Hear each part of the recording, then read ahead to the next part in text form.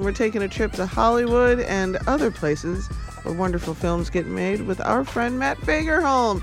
He's here repping IndieOutlook.com. He's here repping RogerEbert.com. And he's here as our friend that we haven't seen in quite some time. Young Mr. Fagerholm, how are you today? I'm doing fantastic. You bring us lots of films today, from like across the genre spectrum. Yes. And I'm so happy, but we have to start with, earlier in the show, I was like, thoughts and prayers to all of the parents who have to see this movie every day until the end of time, or at least until Frozen 3 comes out. Yeah. Elsa, the past is not what it seems. You must find the truth. Go north, across the enchanted lands, and into the unknown. But be careful. We have always feared Elsa's powers were too much for this world. Now we must hope they are enough. Frozen 2 out this weekend. But if you're a parent, you know that. You knew that. You've been done knowing that. Yes. So where are we in the Frozen saga? Are we still, is it still cold out? It's still cold out. It's it's interesting that the big song from the last one was "Let It Go," of course, and then of course no one ever let it go. They really did not.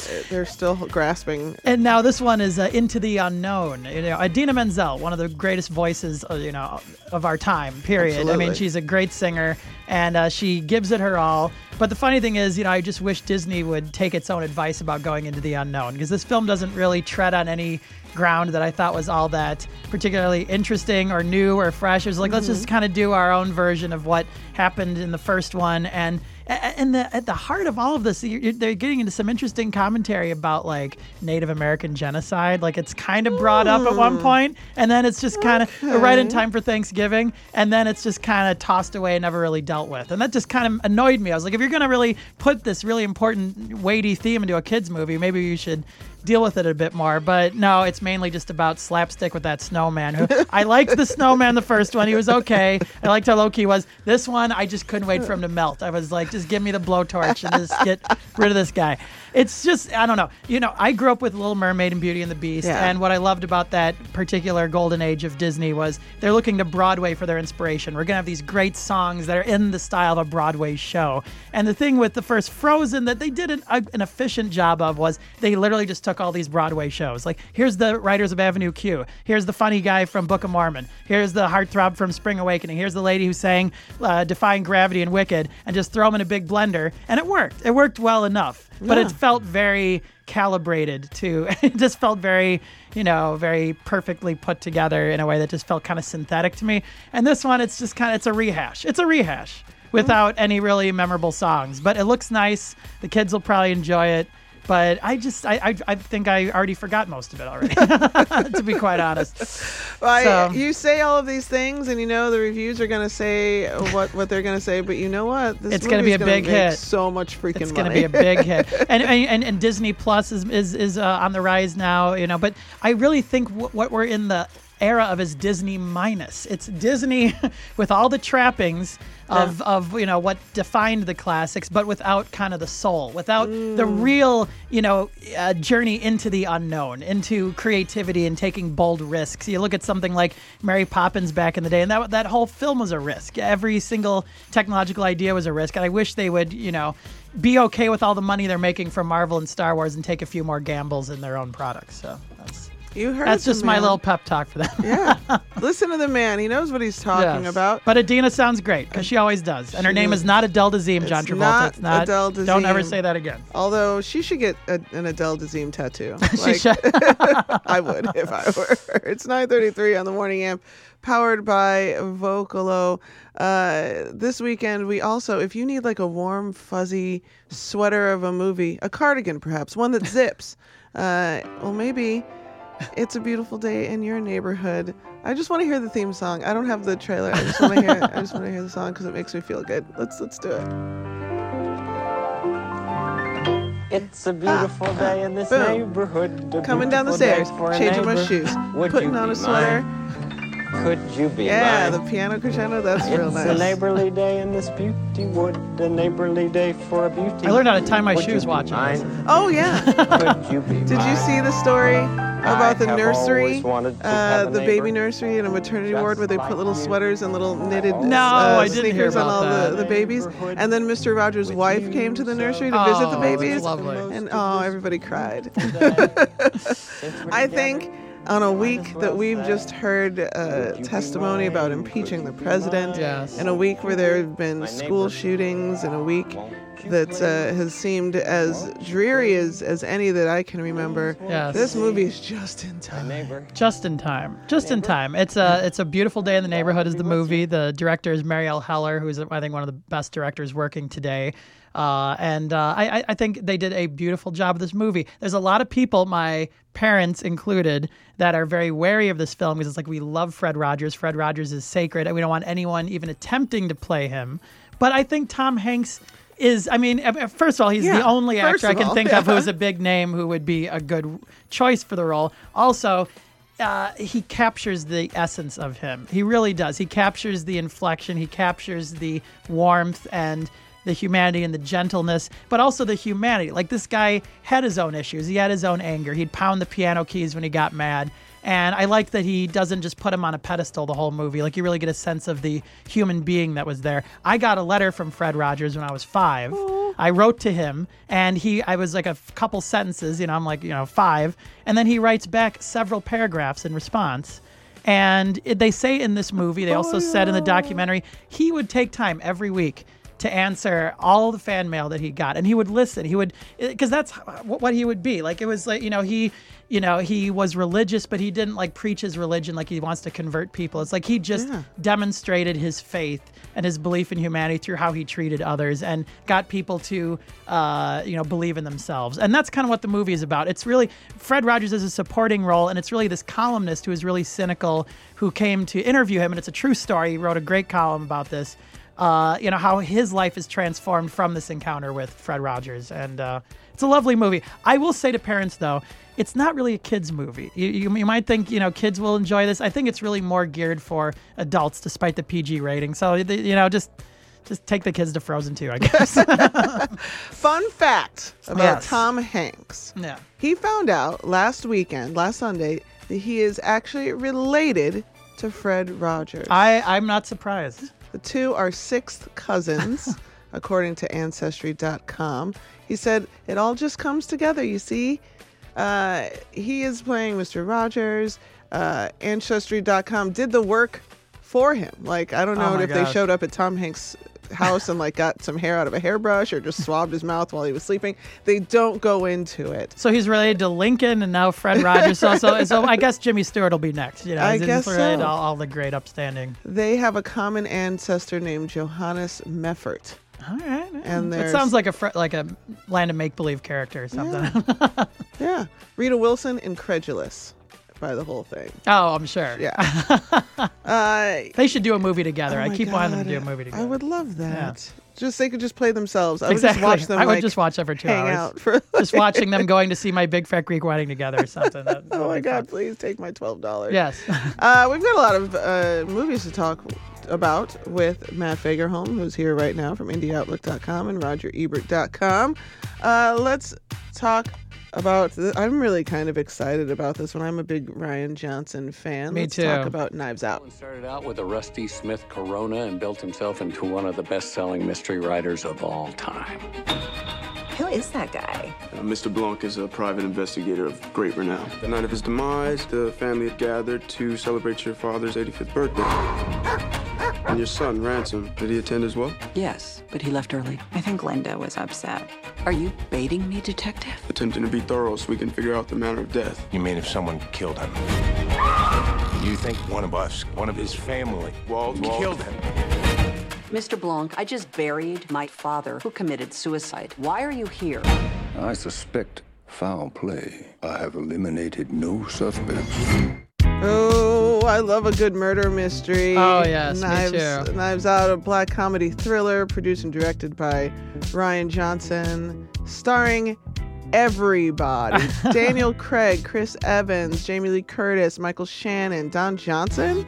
Toni Collette, Lakeith Stanfield. Even the great Frank Oz is in this movie. It's first appearance as himself, as a person, not as a puppet, in a long, long time on film. Probably since the John Landis days. Man, this is giving me Clue the movie vibes in a very real way. Yeah. And I mean that as the highest of compliments because Clue the movie is one of the greatest movies I've ever seen. Yes, it's a lot of fun. They did a shadow cast at the Music Box not long ago, doing a Rocky Horror thing. That'd be amazing. Now, Knives Out is one of the most purely entertaining films of the year. I love this is coming out on Thanksgiving. It's going to be a great film to take your family to because it's about a messed up family with a murder mystery tied within it. Yeah. And then Daniel Craig is this foghorn, leghorn, southern accent drawl guy. So un-Bond-like, and I love him in that. Who killed the murderer? Yeah, he's like, oh, Lord, what's going on here? He's just got his thumbs in his suspenders. Yes, I mean, everyone is a hoot in this movie. Christopher Plummer is he's 90 and he's never been more magnetic in his life. He's just a ferocious actor. So much fun. Did Christopher Plummer have to come in at the last minute to cover up for somebody who I'm hoping couldn't keep his hands to themselves? I think he had this one right out of the gate, but I know. He's going to be remaking American Beauty next. They'll just put him in all the inserts. Fine. Yeah.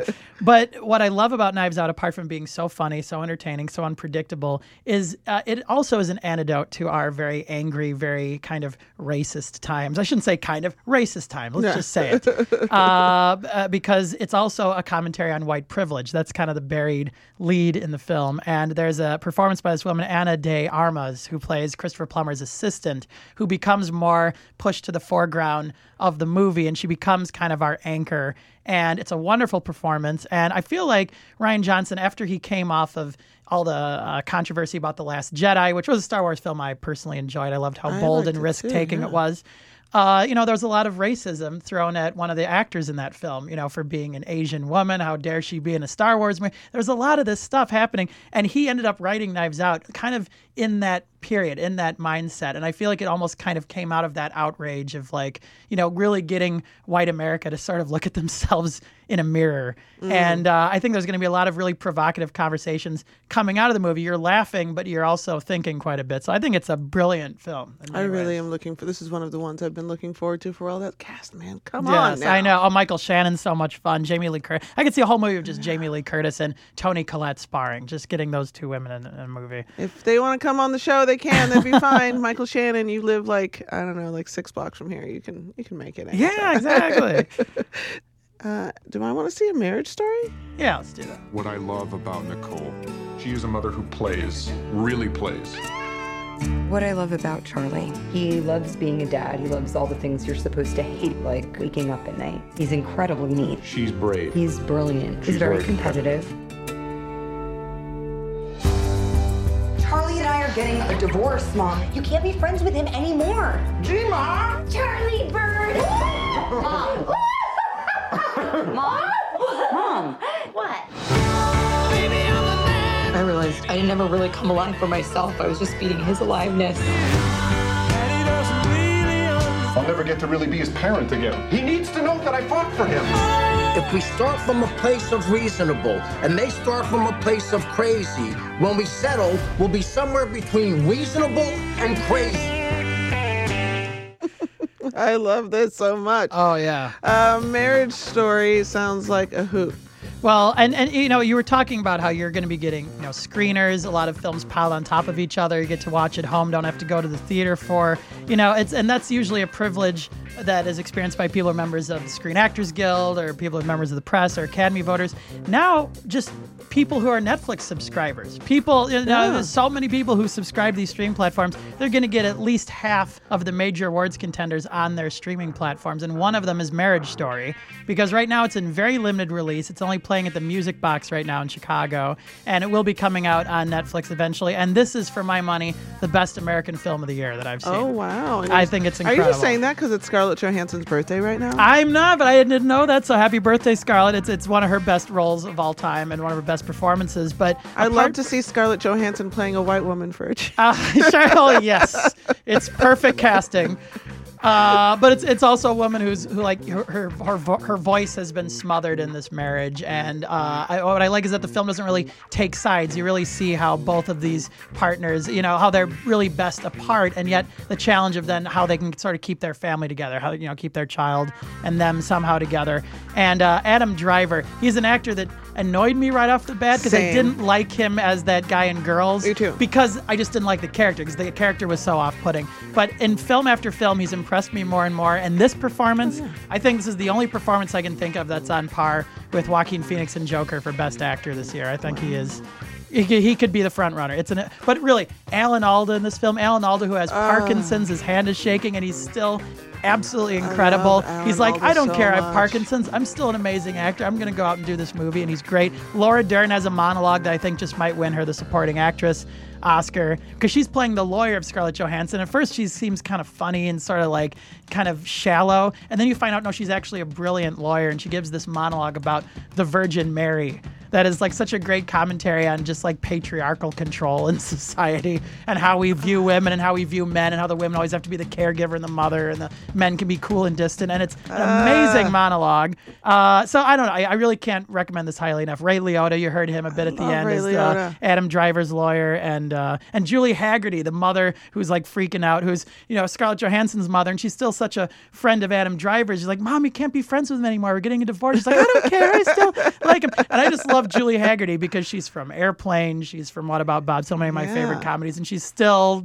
herself, her hilarious self. So yeah. Let's talk about Waves. I love a good black love story.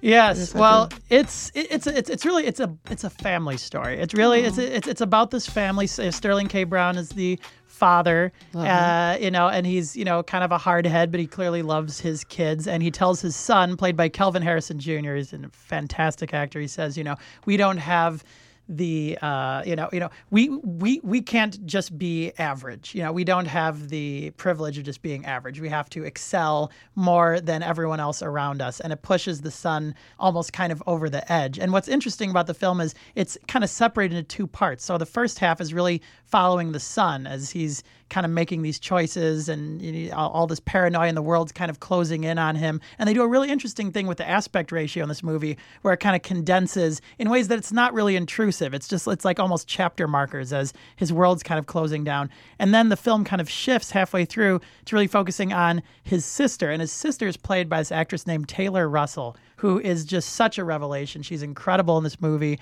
She got a Spirit Award nomination for supporting actress, but they're really kind of leads. They're kind of co-leads, her and Kelvin, because they each are like the leads of their each half of the movie. And you see how these characters, even though they don't interact very much, it's like they're kind of spiritually bonded as siblings and how they kind of impact each other. And the director's Trey Edward Schultz. It's the best thing he's done. I really love this film. It's a really fantastic movie. Find it where you can find it. And it's out now. And it's out right now. Yes. And if you have on the upside of close to 4 hours to kill, maybe the new Martin Scorsese film is for you. Let's talk about The Irishman. Yes. Well, and The Irishman, again, it's going to be on Netflix around Thanksgiving, so it'll probably be heading out of theaters soon. But I had the great opportunity to see it at the Landmark in Chicago. And people were coming in from Indiana. People were, because there's not many theaters playing these, but a lot of people want to see Scorsese on the big screen. Sure. And even though it's 3.5 hours, and I know exactly where I'd put the intermission, by the way. I even know exactly where I'd put it. You're going to have to tell me, because if it's going to be on Netflix, I got other stuff I need to do. Exactly. You can kind of pause it. You can watch 30 minutes here, 45 minutes there.